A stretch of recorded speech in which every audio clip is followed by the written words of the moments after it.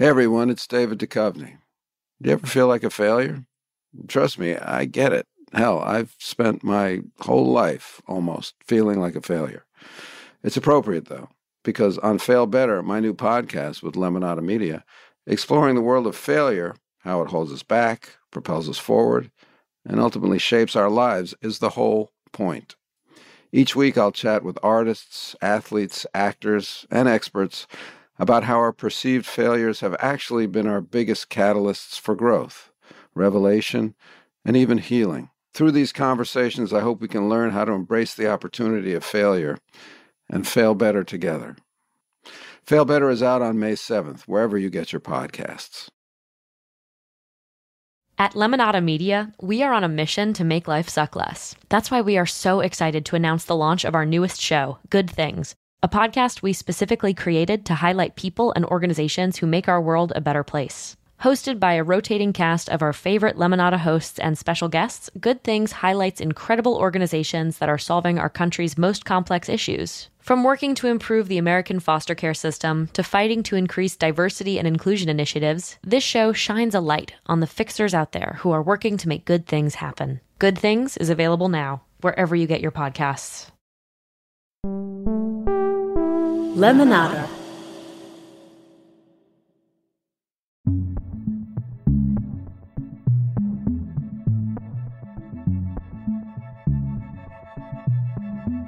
I'm Kiki Monique, and this is I'm Sorry, a podcast about apologies. And I was this week old when I learned that Fez from that 70s show is just short for foreign exchange student. It's not actually his name. The stoner kids just deemed his name unpronounceable. Very cool. And this is Mohanad El-Sheikhi, very pronounceable name. And this week, just like last week, I am still alive, and I'm just gonna keep at it. And I'm Oha Lopez, and I slept all week with no sheets on my bed because I just haven't really wanted to put them on there because I'm being lazy this week. I hope everyone can forgive me for that. Happy for you. Yeah. Living your truth. Am I sad? Is that what that is? Is that sadness? Probably. It got cold, really cold this week, and I'm really trying to process it, you guys. So I'll put some sheets on my bed. If you want. I think you should, even if you don't want to. Okay. Yeah, you should, 100%. All right. Yeah, go for it. Thank you, Do it right now. We'll wait for you. Okay. Yeah. I'll be back. We are talking to Atsuko Okatsuka today. Really exciting. She is a stand-up comedian, an actor, a writer. Mohanad has done some Zoom comedy shows with her. Amazing. And I think, everyone in my life mostly knows her as the person who started the Drop Challenge, which if you're not familiar, if you're not on TikTok, it's a Beyonce song. I think it's Partition. And her grandmother are going around LA basically dropping it low in various places around the city. And it became a challenge, the Drop Challenge. I literally have sent it to multiple group chats because I'm trying to get any of my friends to do it with me. So we're going to be talking with Atsuko about Britney and Jamie Lynn and family stuff, and of course some Che Diaz, because Mohanad has a lot to get off his chest. Yes, we're gonna talk about Che Diaz, my favorite stand-up comedian on earth, and someone who I hope to be like one day. Atsuko, thank you for joining us. You've actually been trending in my group chats, multiple group chats in my phone, because you started the Drop Challenge. And that is I don't really do many challenges, but that was one. I was like, oh, let's go do this one.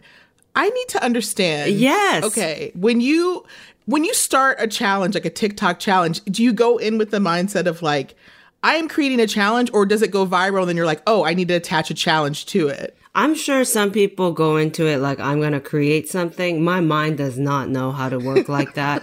I don't want to work like that. It was just us having fun. So I'm so glad that folks it spoke to them enough to squat all over the world. Everyone is squatting. I don't know if Mohanad and Oha have been squatting all over the world, but I wanted to, because a lot of people think that when they see how far I can drop, they're surprised. So I'm like, I want the world to see, like, I can drop it really far. Like, I can get all the way down. Fuck them for being surprised. Exactly. No, I've seen it. I enjoyed it, but I don't like to be challenged at all. So Yeah. I was like, good for them. I'm just gonna take the L here and just be happy for people doing it. See, this is why I came on to this podcast, because I knew everyone on the podcast were, like their own autonomous beings with the ability to make their own decisions, whether they want to do the challenge or not. I like doing challenges and showing no one. I like knowing as a power grab in my mind that I can do the challenges in a silent, dark room with no audience. Yeah. And be successful. And then I tell no one except for you guys right in this moment. That's so hot. Yeah, and everyone who listens to this podcast. Hell yeah. Oha. So, That's so I'm doing cool. some freaky shit in my own room at night. Yeah, you like doing things for yourself. May I suggest a Zoom comedy show? Just like now. Right now. Like in 2022, yeah. No, I love that. The Zoom comedy show, like in 2022. Like, do you think that you could pull the audiences the way you could in 2020?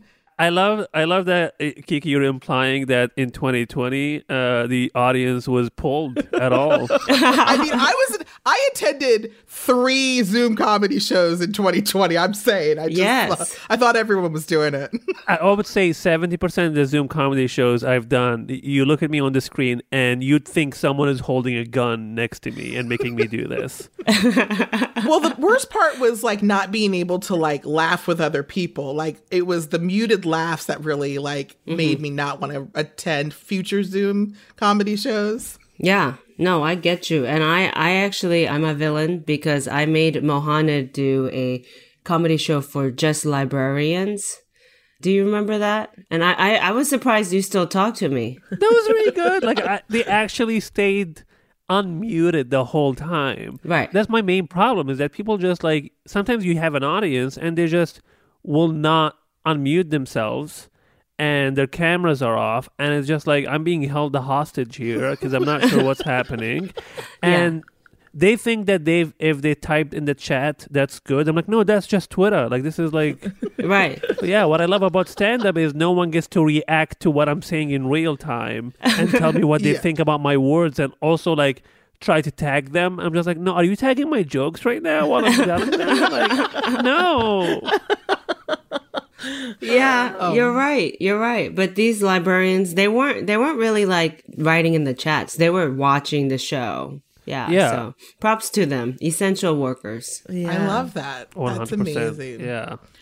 I was reading your background, and I was crying laughing when you were telling the story about the time you went to see your father and you went to a water park, and like, just reading it, I mean, I think that the audience needs to understand just how hilarious this story is, but it actually ended up in this beautiful apology. I don't know if this is one of the best apologies you've ever received or one that's the most memorable, but I would love for people to just hear this story because it's amazing. Yeah. So, my father and I were sort of like separated from each other.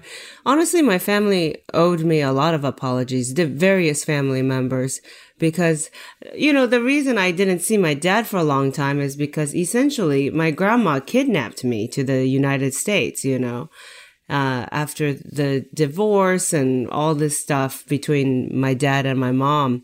And, when you kidnap someone to the U.S. with just a tourist visa, right? What happens is, you become undocumented immigrants if you overstay. She said you're just going on a vacation to Los Angeles for a couple months, and then you think you don't say goodbye to your friends or anything, and you're just like, cool, see you in a couple months, and then never leave LA. That screws a person up. Look at me now. Forcing Mohanad to do librarian shows. And I said, I don't even know what I said to try to make it sound good. I said, hey, they love comedy. I think that's what it was. That was the sell. Yeah, and it also paid, so that's good. Yeah. Right. It helps Yeah. to beef it up by being like, I'm a big fan, love your jokes, Exactly. I think that stroked the ego enough. But anyway, Oh, I'm yeah. not I'm not a normal functioning person, and it's because of that. Like, I didn't know I was going to be, like, living here. I didn't know I was going to be stuck here. If you want to, come back to the States when you're undocumented, you can't leave, So I was separated from my dad. And then so it'd been many, many years. When I finally got my green card, that's when I decided to go visit him. And by then he was living in Bali as a retired man. And so he just tried to really make it up, make up for the lost time. So he bought tickets to a water park for us. Yeah. How old were you at that point? I was 17. I was 17. Okay. Yeah. And, water park. I don't swim, but he doesn't know that because that's what happens when You haven't seen someone. Yeah. Yeah. we barely know each other. We don't know our interests. Mine's not anything near the water. Yeah. Yeah. Well, and also water park, also it's like 17-year-old doesn't also seem like it would be something you would take a 17-year-old, but also you discover the water park really is just an ocean. Right. In Indonesia, that's just the ocean. He took me, he parked, we're here. I said, this is, just the whole, it's just open ocean. And it's just like a bunch of uncles brought like little boats and a couple like, things they created on their own that are rides and started charging people, and they call it a water park. It's kind of like, did you ever see that documentary, Class Action Park? It was about Action Park in New Yes, Jersey. that was such a great doc.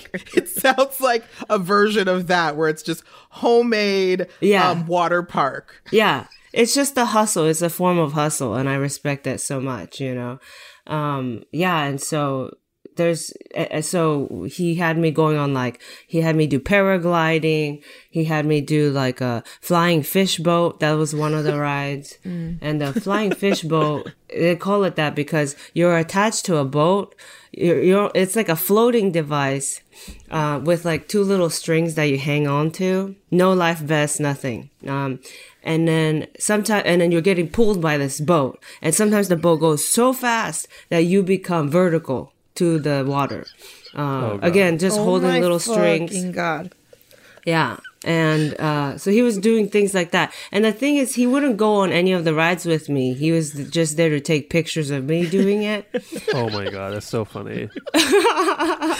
He's like putting you in life and death situations and going like, you got this, baby girl. You can do this. Which is such a dad thing to do. Like one time my dad took me to a rotisserie chicken place in the full nude when I was 8 years old and had me just hopping on tables and slipping. Excuse me? Dads are the worst babysitters. Worse.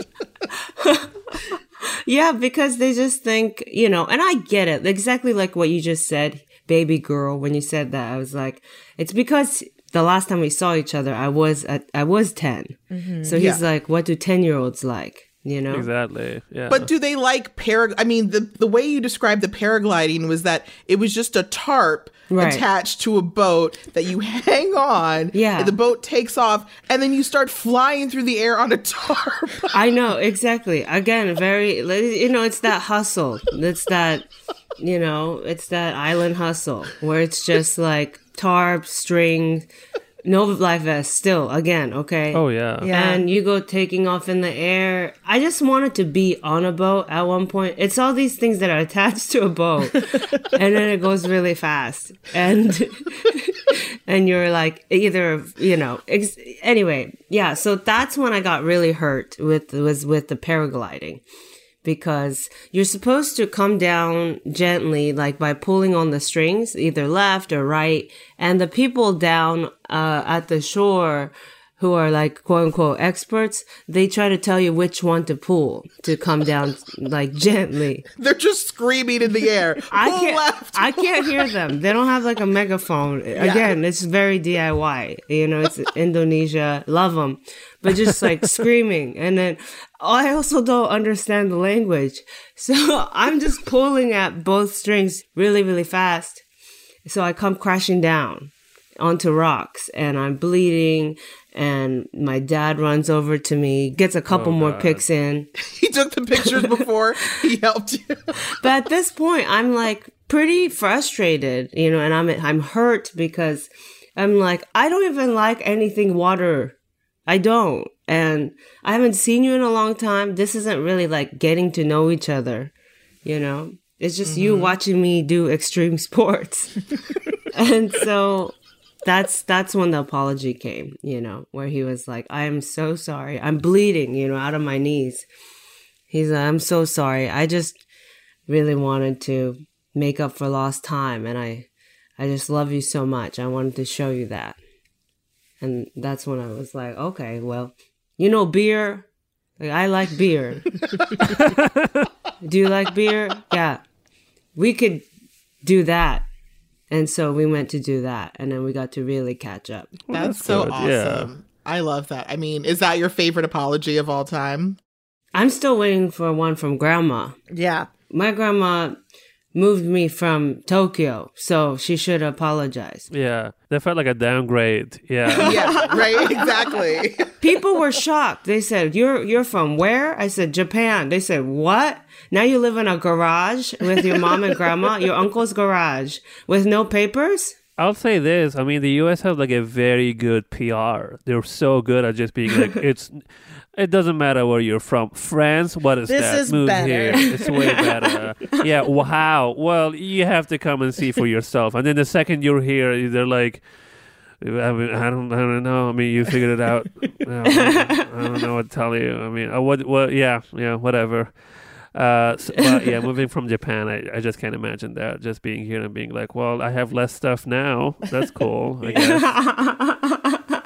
Yeah, I live near Tokyo Disneyland. That was nice. I just imagined Disneyland from Libya or Venezuela, and it just It didn't hit the same. hit the same. It didn't have that special magic. I Yeah, just love that you only live in Disneyland adjacent cities. kind you're of. like, yeah, Because I moved to LA. exactly. And you were like, well, it's either that or Florida. So I guess we're just gonna go with LA. Yeah. Yeah, I was like, is there an amusement park? Okay, I'm in. Oh. Exactly. As long as it's not a water park, then we're good. Yeah, let's move there. How do I get someone to kidnap me and take me to Tokyo for 2 months on a vacation and Yeah. leave me there? Because now that's kind of like, I would love to do that. I'll That would give be you my amazing. grandma's number. Okay. She'll take you.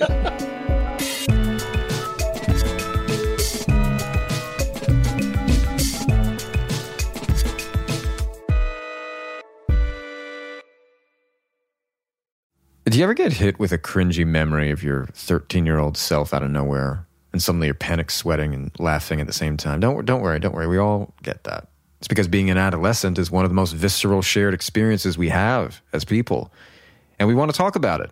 Join me, Penn Badgley, and my two friends, Nava and Sophie, on Podcrushed as we interview celebrity guests about the joys and horrors of being a teenager and how those moments made them who they are today. New episodes of Podcrushed are out now, wherever you get your podcasts. Hi, I'm June Diane Raphael. And I'm Jessica St. Clair. And each week we are sitting down to talk all about life's twists, turns, and absurdities on The Deep Dive. From exploring the depths of TikTok, which is our only news source, to navigating the complexities of grief and loss, we are just two best friends behind a mic processing life together. This podcast is all about finding the silver linings in the madness. So get ready for unfiltered conversations about motherhood, careers, pop culture, and everything in between. Here at The Deep Dive, we're all about community. We believe in the power of sharing experiences and the strength that comes from supporting one another, and we would love to have you with us. So be sure to join us every Wednesday on The Deep Dive from Lemonada Media, wherever you get your podcasts.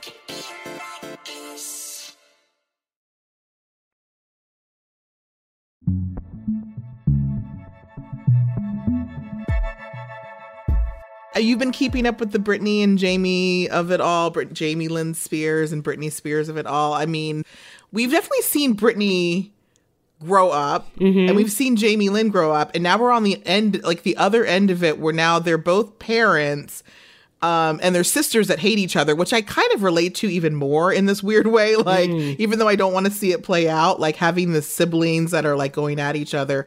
I mean, Jamie Lynn just did this big interview along with this book where she is essentially, it's almost like she wants an apology because she wants us to acknowledge, which, you know, rightfully so, she grew up in that same household and they both kind of went through this together. And Britney was in this conservatorship for 13, 14 years. And, you know, Jamie Lynn is saying, I had nothing to do with that conservatorship. That was dad, that was mom, and her lawyers weren't taking care of her. And in this interview, she even said, you know, Britney and I went on vacation to Hawaii, and that's when Britney told me, you know, I'm not happy with my situation. And I said, look, let me help you. You know, maybe, you know, you can come live with me in Louisiana, because I've heard that if you live out of state, you know, you can, for a certain period of time, you can get out of a conservatorship. You know, let me talk to your lawyer. And she said that she, you know, reached out to lawyers and did all these things. And she showed, you know, screenshots of text messages between the two of them, essentially saying, like, I was never a part of this conservatorship. But then when you kind of look into some of the paperwork, some of the people getting paid were like her husband's company. Oh, so it's, you know, it's like, it's really convoluted, right? So we don't really know the answer.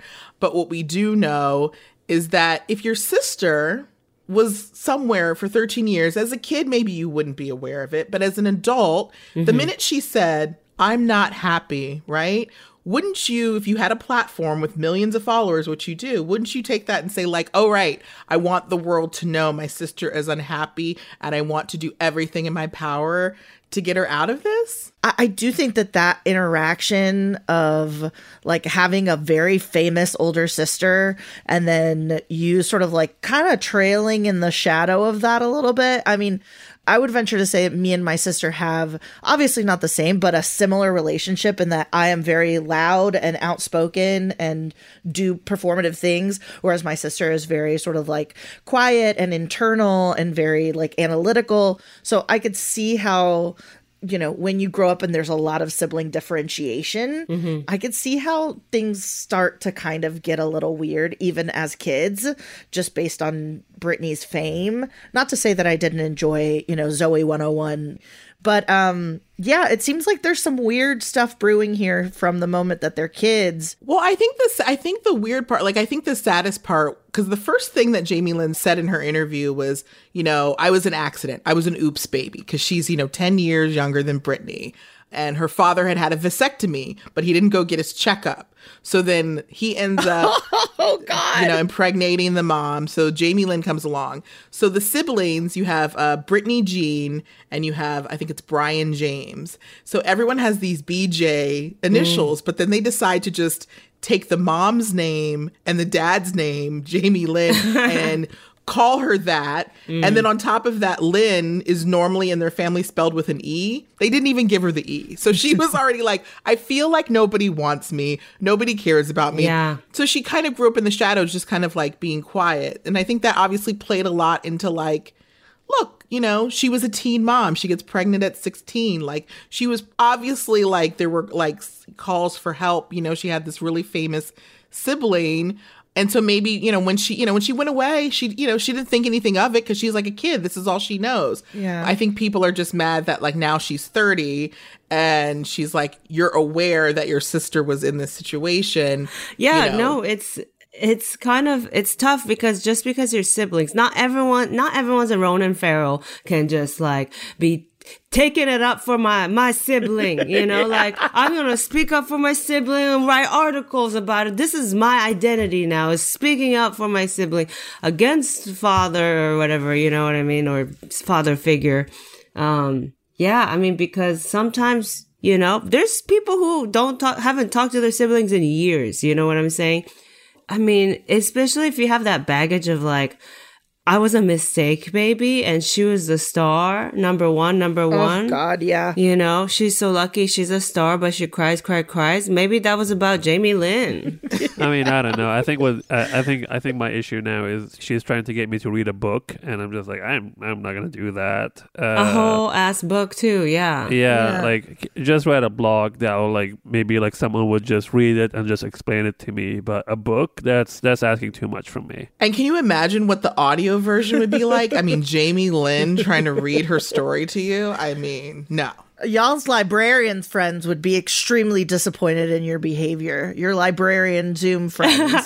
They would be like, one book? You're complaining about reading one book? I mean, that's the life they chose, you know. They chose to read every book in the library, which is what librarians do, if I'm not wrong. Yeah, we chose to speak for a living, you know, and that's something they discourage, actually. Yeah. Like speaking when we're in their space. So right. Exactly. Yeah. So do the thing. But I mean, to your point, I mean, I also cannot imagine being the sibling of Britney Spears, which is, you know, everyone knows who Britney Spears is. It's literally just like one of the most famous people on earth. So that would destroy me, just like having to live in someone else's shadow and just being referenced as the sibling of. Mm-hmm. So I don't know. I think if there's anyone to blame here, really, it's mostly their father, because that's the real douchebag. Yeah. So they have this back and forth right now that's happening in real time. I mean, the books come out, you know, Britney's lawyers issued a cease and desist to Jamie Lynn, basically saying, if you say anything negative about Britney, we're going to have an issue. And Britney has been posting sort of like notes post to her IG, essentially, you know, calling her sister things from like fake and, you know, kind of reliving some things that happened in their childhood. And, you know, it's kind of weird because so much of the Free Britney movement, I thought, was about like giving her space and not like putting the spotlight so much on her, right? Because the media is what, you know, caused her to sort of spiral in the first place. And so it's kind of weird that now she has a voice and she's putting it online. We are paying more and more attention to it. I don't know. Like, how do we like navigate this? Like, do we just let her like have her voice and we keep reporting on it? You know, she wants to say things, but it also feels weird. It's like watching people in public fight, which is never comfortable at all. I love it. You love it. Oh, yeah. If I see people screaming anywhere, I'm like, oh my God, I have to know what's happening. And then I'll just place myself perfectly and try to make myself very small so as to not interrupt whatever their regular life is. But I don't know how to deal with it, really. Like, it definitely feels like I'm in somebody's living room and two sisters are like, you know, yelling about really painful things to them. And I'm like, it doesn't feel like I should be a part of this. But also they're bringing it into the public eye. I think Jamie Lynn in particular. I don't think I've ever been like great at public fighting. Like, if I'm definitely a type of person that's like, we will deal with this at home. Like, with anybody that I'm having a problem with, I'm like, this is not the appropriate place for this. But I beg other people to fight in public so that I may be a witness to it. But something that I recently learned too was that, I mean, up until like 2018, up until really the Free Britney movement kind of started up, Britney was posting positive stuff about her sister in 2017 and 2018, like joking together and also kind of like celebrating or sending tweets out about, you know, some of Jamie Lynn's achievements. So it's clear that the souring is maybe a little bit more recent, or I don't know if. But I mean, that's if you believe that she was actually posting during like behind her social media stuff. Yeah. Right. So I don't know. It seems like there's some conspiracy theories there on whether or not she was actually posting to her own social media. But all that to say is that generally in public, things were positive up until the Free Britney movement kind of started calling out Jamie Lynn. And it seems like the apology that Britney really wants from Jamie Lynn is, look, she says, I love you. You're my sister. I'll love you forever. But you sided with the people that did this to me. And I think when they're saying that, they're referring to obviously the dad, Jamie, the mom, but also this Lou Taylor that keeps coming up in conversation. So Lou Taylor, I can't remember exactly her position around the family, but what I do remember about her is when Courtney Love started speaking up for Britney Spears, she said, Lou Taylor is the one that tried to put me in a conservatorship. I don't know if you've seen that movie. I Care a Lot. Yes, I Care a Lot. It almost feels like that movie was based on Lou Taylor or someone like Lou Taylor because, Courtney was saying that Lou tried to get her in a conservatorship because Courtney owned all, half the rights to the Nirvana, music. And so it's just interesting that this woman, and apparently the interview that took place, everyone said that Jamie Lynn did was in Lou Taylor's house. So she still has a relationship with this woman. And, when people were pulling out paperwork, they're saying the money trail leads to this woman and it's all back to her. So I think that's the apology ultimately that Britney is trying to get is like, get these people out of your life that destroyed my life and stop trying to, befriend them. I mean, I'm like the same way. If I'm not friends with you, you better unfollow them on Instagram. So like loyalty is big for you, you mean? Yeah. So if I'm making you unfollow on Instagram, you best believe you better cut business relationships. Yeah, I don't think that's a lot to ask for at all. Like how Jamie handled it as a kid or whatever, sure, that's hard. That's hard. But now, if that's all your sister's asking for, I don't think that's hard. Just do it. I mean, unless I guess your husband's getting money out of it too. But then you are a villain. You're a villain. Yeah. I think the problem is money, right? Because if Jamie Lynn was making money in some way, shape, or form from this conservatorship, and now the only way she can make money is trying to sell, and you know what I'm saying? Like the stories behind it, that's like the slippery slope. I literally feel like the second that you're like, I have a memoir, I'm just like, oh, here we go. I know. Yeah. Ugh.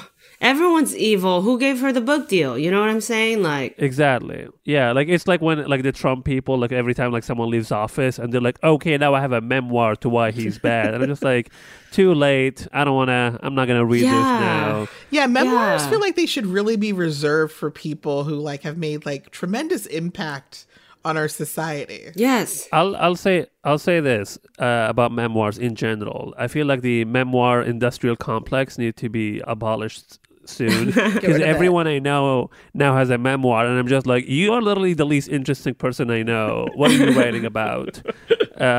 Or like sometimes someone is like young and I'm just like, what have you done? Your life hasn't even started yet, and you're like, read these 300 pages of my thoughts on stuff. And that's just a gossip column. Like you could just contribute to something, like with Jamie, just like contribute to, I don't know, people's, or start a podcast like everyone, just be exactly. Book another Zoe 101 type. What is that? 201? I don't know. I never watched the show. We really need to sometimes empower imposter syndrome in some people, and be like, hey, if you maybe you should think that you can do this because this is helpful for everyone involved. It sounds like she would have to do some apologizing on Zoe 101, though, because I think they were trying to do a reunion. And then one of the actresses came out saying how like Jamie Lynn was a bully on that set. What? And, Lord. Yeah. And so there was a whole Instagram post about that. So whether that's true, I mean, it sounds like she maybe was a bratty kid, which I'm not surprised. Your sister was Britney Spears. You were like getting deals because of it. I mean, I'd probably be a 13-year-old brat too. Let's be real. Well, then she should just stay at home, be a mother. I don't know. Is that? I've heard women should do that, and I agree. You know what are you doing out there on the streets? It's too late, honey. You gotta go home. Cook, do some dishes. Don't work. Get paid less than your male counterparts. She should just do that. Just eat it. Yeah, it's fine.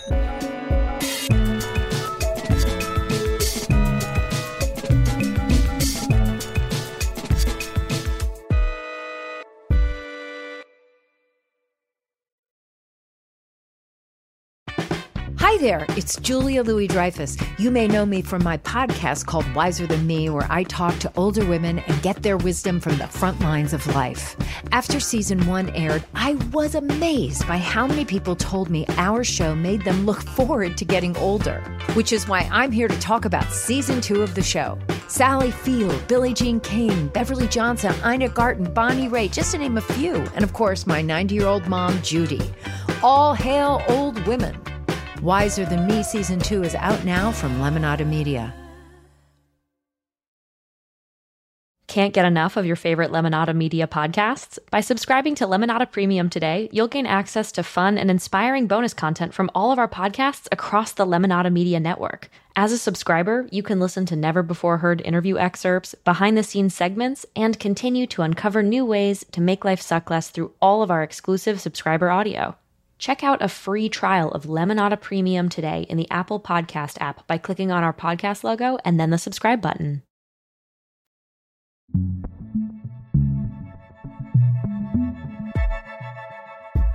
Well, speaking of villains, I just don't want us to not talk about this even quickly.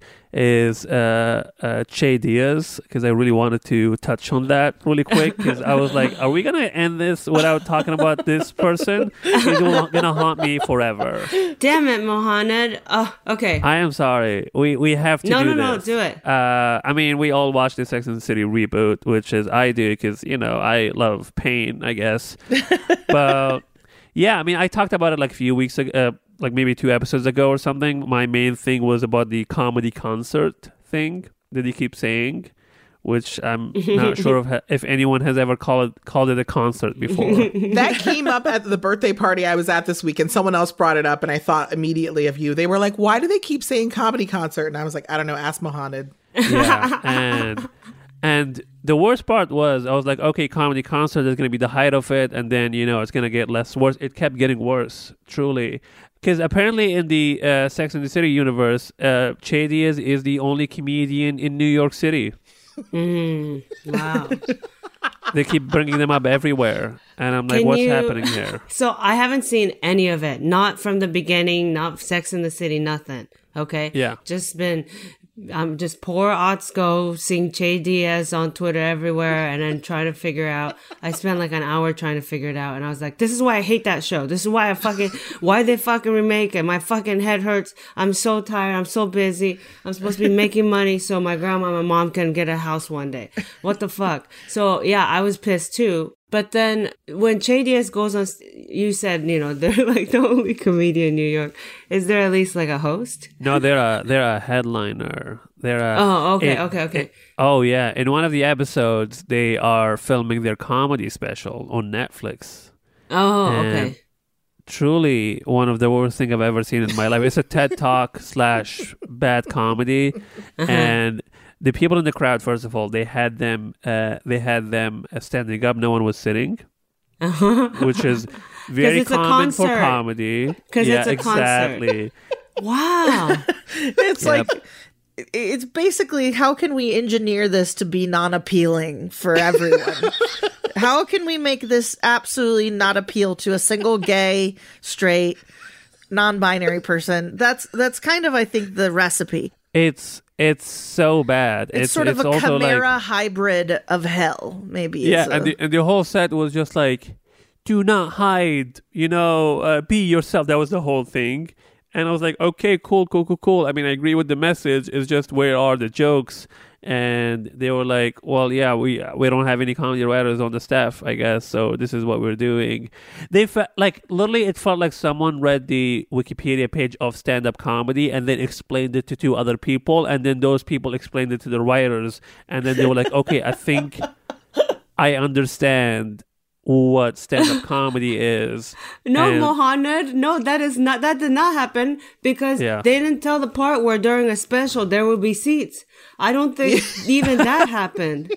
I don't even think it was through a Wikipedia. That is true. And you know how bad you have to be for the Joker not to be the worst stand-up comedian anymore on TV?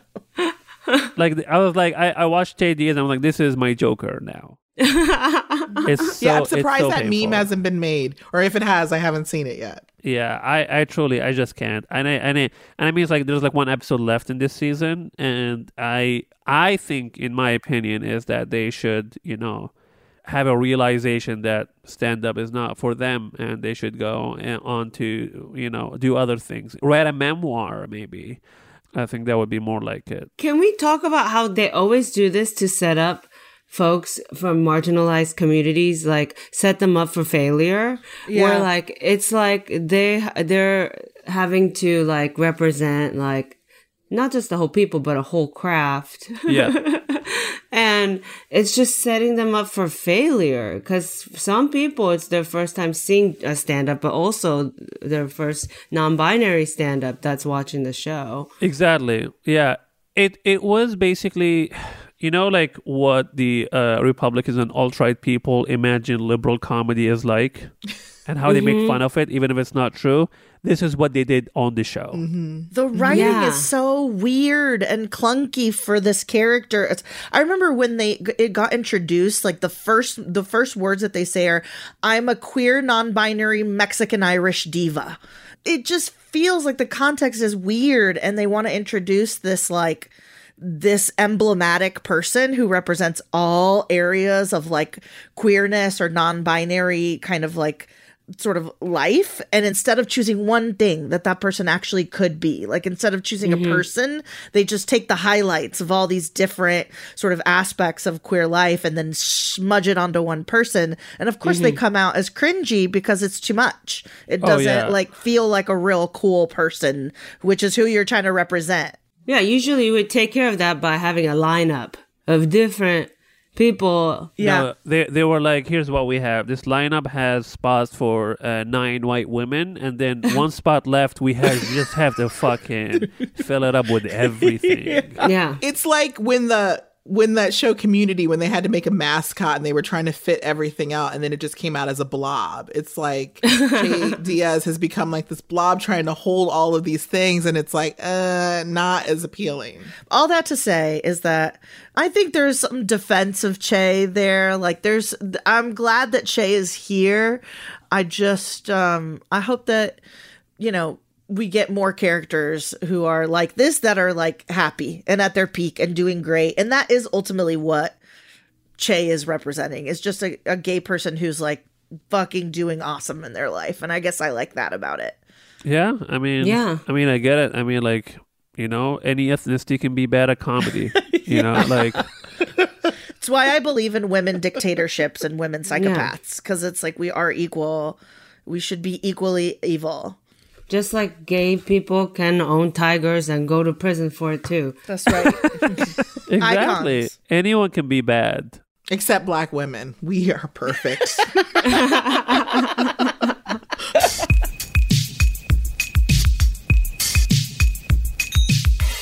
Now it's time for my favorite segment that we do every week, Sorry Not Sorry, where we either apologize to someone who we wronged or we demand an apology. I'm going to start with Oha because I feel like you're usually apologizing. So maybe this week you have someone who would apologize to you. No? No. You're still fucking up? Okay. I'm still fucking up. Well, it's not really a big fuck up, you know what I mean? But this week I definitely, I put this right next to so you guys would see, I definitely used a puppet of myself in a business meeting. I love it. That is adorable. Okay. And I just want to let you guys both know that it's not appropriate. It's not appropriate in business meetings, and this is in business, for you to use a puppet of yourself to break the ice with new people. No, it's not. Hi. I'm literally using it right now for you podcast listeners, but y'all can see it. Yeah, we'll post a picture of this on Instagram. We'll give you a little kiss to both of you. I mean, I don't know. But I feel like people don't like it. Maybe that's a problem with them, and they need to apologize. But that's me. Do you have ventriloquist skills, or are you just like you talk and the puppet talks at the same time? Yeah, I don't have a lot of ventriloquist squills. I use the puppet of myself in just dumb stuff on stage, and then also I'll use it for like digital stuff, like like you do magic sequences and videos, and then you become a puppet in a puppet world. That's what she's here for. Just a puppet in a puppet world. Yeah, a puppet in a puppet world. And she's living, she's fucking, she's dreaming, she's doing all the things Hilary Duff does in her movies. But yeah, so I do need to apologize to my real corporate world friends. I don't think you need to apologize. I think they need to loosen up. Okay, they need to chill the fuck out. And yeah, if you're listening to this, fucking chill. Yeah. Yeah, we've been in like a 2-year pandemic now. Just chill. Just stop. Well, it is what it is. Kiki, so what's happening this week? I actually have an apology to give too. It's not like a terrible apology, more of like a fun apology, but I got invited to a birthday party for someone that it's like a TikTok friend that I hadn't met in person. He was having a birthday party. It was a very COVID-safe birthday party. It was outdoors. Everyone had to take a COVID test the day of the party. So very safe. Had a really good time. Beautiful. It was beautiful up in the hills, gorgeous views. They had a bartender, was getting my drink on. Some beauty influencers, got some free beauty products, having a great time.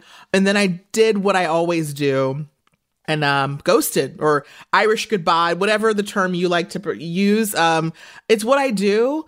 And I just want to apologize to all those really nice people that I met and just didn't get contact info and just like left the party, because I don't know why I do that, especially when I'm in a new town. This is when you want to meet people, get their info, maybe hang out. But I just ghost. I just call the Uber, don't tell anyone I'm leaving, and I just ball out. I don't know what's wrong with me. Also, I feel like one thing that people who listen to this podcast need to know, the way we end every episode is just Kiki out of the blue just logs out.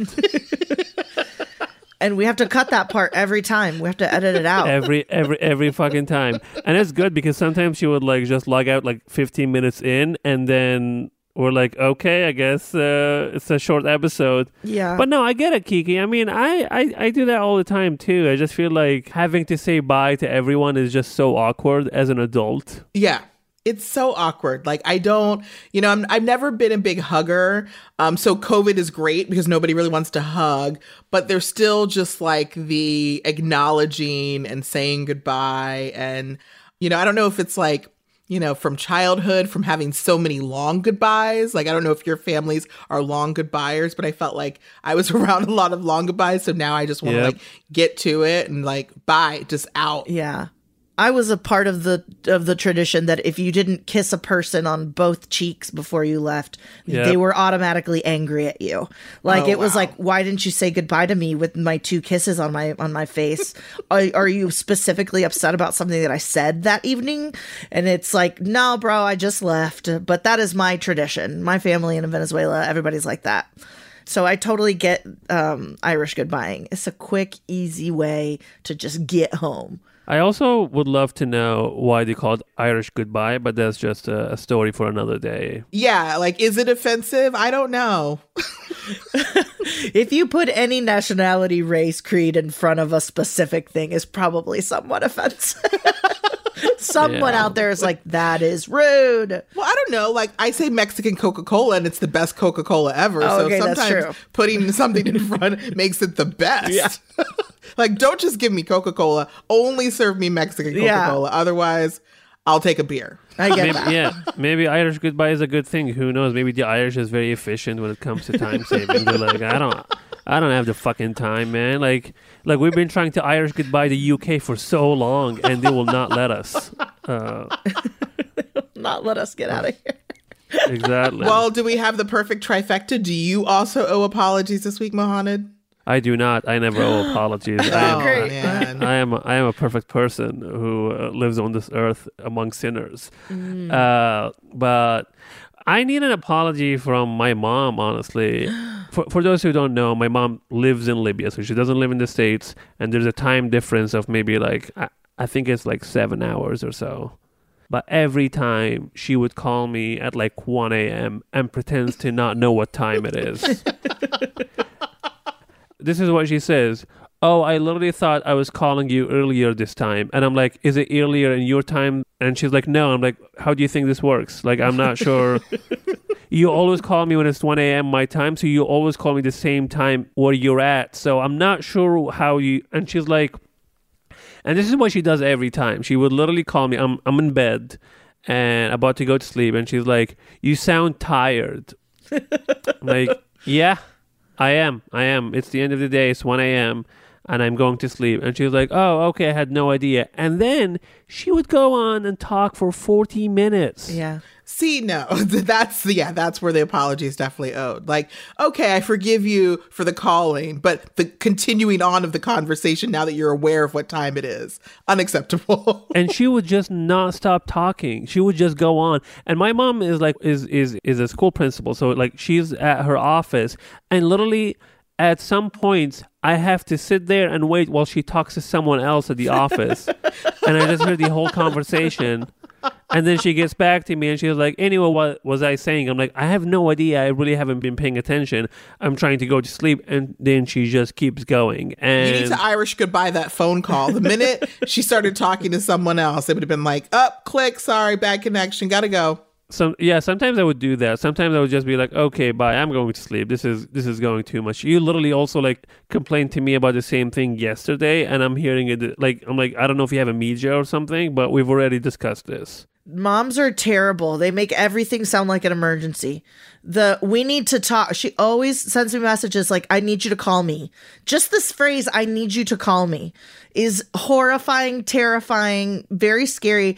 And then you call and then they're like, oh yeah, no, I just wanted to see how you were doing today. And I'm like, Mom, I thought you were dying on the side of a road or something happened to my dad or something like that. No. And they would always also like sandwich some like either bad news or like weird news in the middle of like nowhere. Just like she's just talking to me and she's like, so and so died, and then changes the subject. I'm like, you can't just say that and just move on. Like, stop doing this. It's so fucking weird. Anyway, I don't think she'd ever apologize, but yeah. No, it's your mom. Like, you're never gonna get an apology, and you shouldn't. It's your mom. Yeah, I guess. Yeah. I'm Sorry is a Lemonada Media original. The show is produced by Alex McCohen. Supervising producer is Chrissy Pease. Our executive producers are Stephanie Whittles-Wax and Jessica Cordova-Kramer. Our mix is by Kat Yor, and theme music was composed by Xander Singh. If you like this show, please rate and review. And please don't cancel us. You can find out more about our show at Lemonada Media on all social platforms, or follow us on Instagram at I'mSorry_podcast.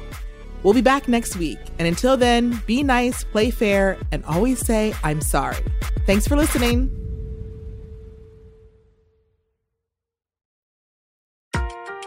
Hi, I'm Elise Myers. I'm a content creator and comedian. You might know me from TikTok. Why am I in your ears right now? Well, that's a great question. I would love to tell you. I have a new podcast called Funny 'Cause It's True.